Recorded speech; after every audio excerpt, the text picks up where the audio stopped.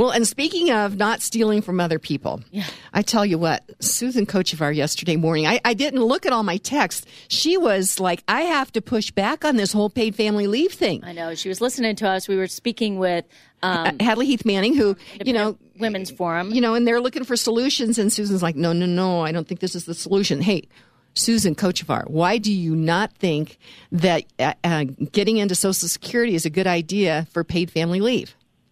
Good morning. Well, there's quite a few reasons, but it's kind of an expansion of Social Security, and it's going to be, as I understand it, another tax on your payroll. That's how it will get paid in, this family leave. The Democrats are pushing. So the Republicans kind of come up with their own plan, and this is like negotiating on your rights. You're always negotiating backwards. They come with their own plan for family leave, which is just bigger government. The idea that Hadley was talking about yesterday was using your Social Security money. What you would do is push back your retirement age, as I understand it, in exchange for some family leave money in advance. Part of the problem with that is it will be on the backs of employers to monitor all that and do all the paperwork. Okay. So there's that one issue. Now, wait a minute. I just have to, because you're a small business person. And so you collect sales tax, and you have to prove all kinds of different things for rules and regulations. So in essence, I kind of think you're doing the government's work, but you're not getting a government retirement at the end of when you decide that you want to retire, do you? No, and right now, with Social Security, Medicaid, we do the I-9s for immigration. In Colorado and a lot of other states, you have to fill out a report on all of your employees for a program called Children First, which tracks people who are employed.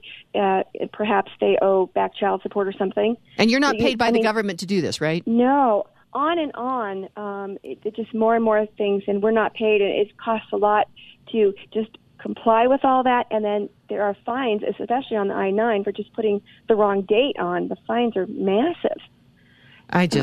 So you go out, you take the risk, you build your own business, you give people jobs. You have to match their Social Security and their Medicare and everything now. You have to have all these rules and regulations, and you're not getting paid by the government to do that. So, okay, I just wanted to make sure that people understand what really is going on for small business. So the paid family leave thing, when I was talking to Hadley, it's like, well, this seems kind of creative, but then the thing that we forget is Social Security is insolvent. It is, and there's a couple of other things we need to look at. You want to look long term.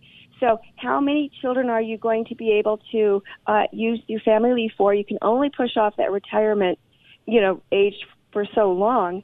Then what happens if the person gets really old and or really sick and needs their money? They can wound up not being able to push off the Social Security. So they're going to need money prior to when they thought. Yeah. Yeah. And, anytime the government gets into something, there's always a ton of strings. You see all these shows, commercials, come to our class, we'll teach you how to make the most of your retirement and get, the most benefits that you're allowed. Can anybody explain to me why you pay in this money and then you have to jump through all these massive hoops just to get your money back? And it seems to me a little bit unlevel. If you are someone who just works and maybe, you don't have time to pay attention to all the radio shows or pay somebody to help you maximize those Social Security benefits, you kind of get left in the cold. That kind of seems wrong to me. Well, one of the things that also I wanted to make sure that people realize when you're taking out your Social Security, you're going to want to keep it in there as long as you can, because people take it out earlier, they get cut, they get hit, they don't get to take as much out. You want to keep it in there as long as you can. So do the research, because you can get a heck of a lot more. And I think it was Johnny Carson, in California with Social Security. He had so many different wives, and they were all allowed to go after his Social Security. So there wasn't even a limit. It wasn't like one spouse got to get the money. It was all of his exes got to get the same amount of money. And, he didn't pay in a whole heck of a lot more than anybody else, because the amount that you pay in is still capped at a certain amount of your income. So he didn't pay enough in for all of these wives to get the money out. So I just wanted to say Did they all get money out? They all got money out of his Social Security. Yeah, there is a problem. There's a problem with Social Security, and there's not any money in there. And so, yes, we don't want people to go to Social Security to take money out for what they need now. Why not just lower taxes so that people can put their own money into their own accounts and start to plan ahead for things like kids and sick days and vacations and the retirement? Just let them do it themselves. If you let them have their own money, nobody else will have to pay for it. I mean, even Chile, which doesn't have a privatized system per se, but it has individual accounts. And so it basically moved from what we have, which is you get money based back you mean based the on a Ponzi formula scheme that we have? Right. Exactly. Yes, exactly. That you get money back based on a formula, and it's kind of a pay as you go system. They successfully transitioned from that to individual accounts. Now, the government still takes it, and there are certain and there are certain types of investments that are okay. But it's your account. But it's an account, and you know how much you have in there, and it's based on an asset rather than based on a promise. If they can do that, if Chile can do that, I'm pretty sure we could manage to do that here. You know what? I don't know. Like say banks. Banks have this rule that they have to have at least a certain percentage of our money still in accounts because they use that. They invest it. They lend it in all these different places, but they have to be able to pay us if we come in and we want to take our money out. Does the government have to do that? No. No.